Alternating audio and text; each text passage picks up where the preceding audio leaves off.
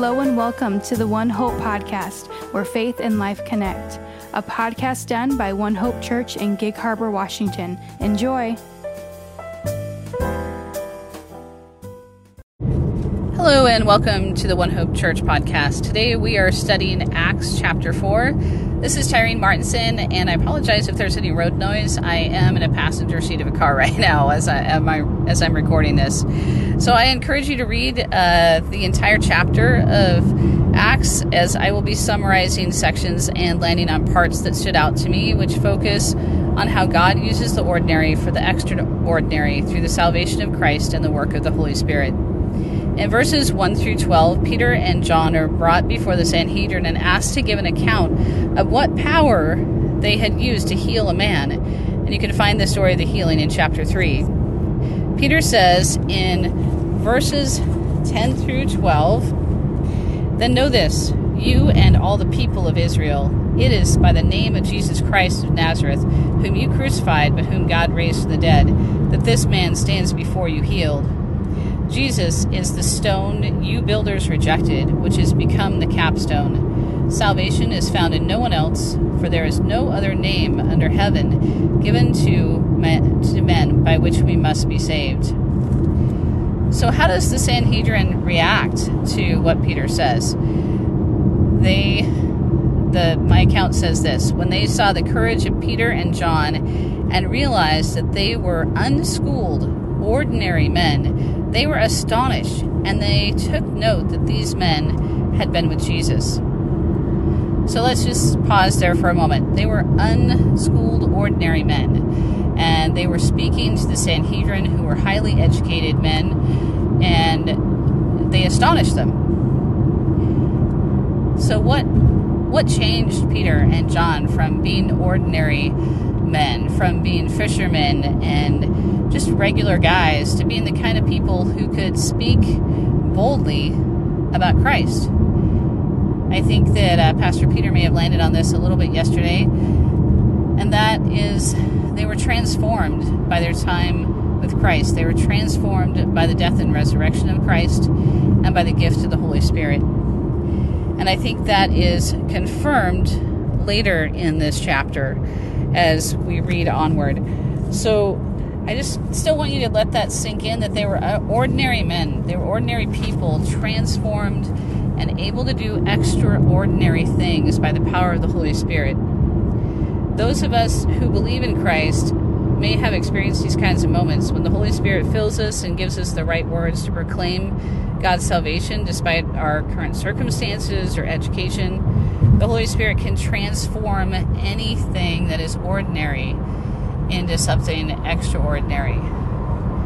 So if we aren't experiencing that kind of power, why? I think the answer is in this chapter partly, but I also think that if you listen to some of the sermons about the parables and God's kingdom that Pastor Peter has been doing, that there are more clues in that. I think it's because in my life, I know I don't always press into my faith in Christ. I might wake up and pray, I might do a little Bible study, and then I go along with life, and by 10:30 in the morning, I have just started doing regular humdrum life, and I don't push myself to go out in faith and actually speak about God to very many people, or I just, I don't pray through the whole day. I just pray once or twice. And I think that might be what is holding me back. So I don't know about you, but I think that's what's holding me back, is that I don't press into my faith more often. However, there's also the fact that the Holy Spirit really is what brings up those gifts in us. We can't really stir them up ourselves. And so it's about asking, I think, and then waiting and trusting. Or maybe not waiting and trusting. Maybe it's asking and then going and trusting. But I know I don't ask enough. So I invite you to think about asking if you also are not experiencing the Holy Spirit on an everyday level. So let's go back to our passage for just a moment. we see in Acts 4 that Peter and John, they get back together with everyone, all the Christ followers, and they pray. And in that prayer, they say, "Now, Lord, consider their threats and enable your servants to speak your word with great boldness. Stretch out your hand to heal and perform miraculous signs and wonders through the name of your holy servant Jesus." After they prayed, the place where they were meeting was shaken, and they were all filled with the Holy Spirit and spoke the word of God boldly. So again, I think that's a key point we need to ask. We need to ask individually. We need to ask in groups. We need to ask Christ to fill us with the Holy Spirit, and to do that, and also to go and trust that the Holy Spirit will fill us and give us the right words at the right moments.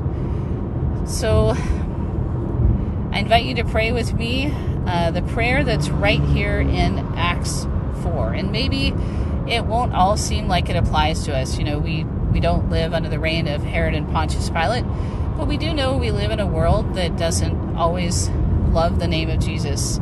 And so just think of anything in the world that doesn't really love Jesus as being, a substitute for Herod and Pontius Pilate in this prayer. Sovereign Lord, you made the heaven and the earth and the sea and everything in them. You spoke by the Holy Spirit through the mouth of your servant, our father David. Why do the nations rage and the people plot in vain?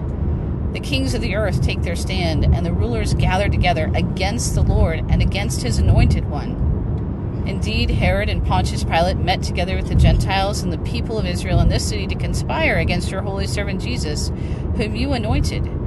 They did what your power and will had decided beforehand should happen. Now, Lord, consider their threats and enable your servants to speak your word with great boldness.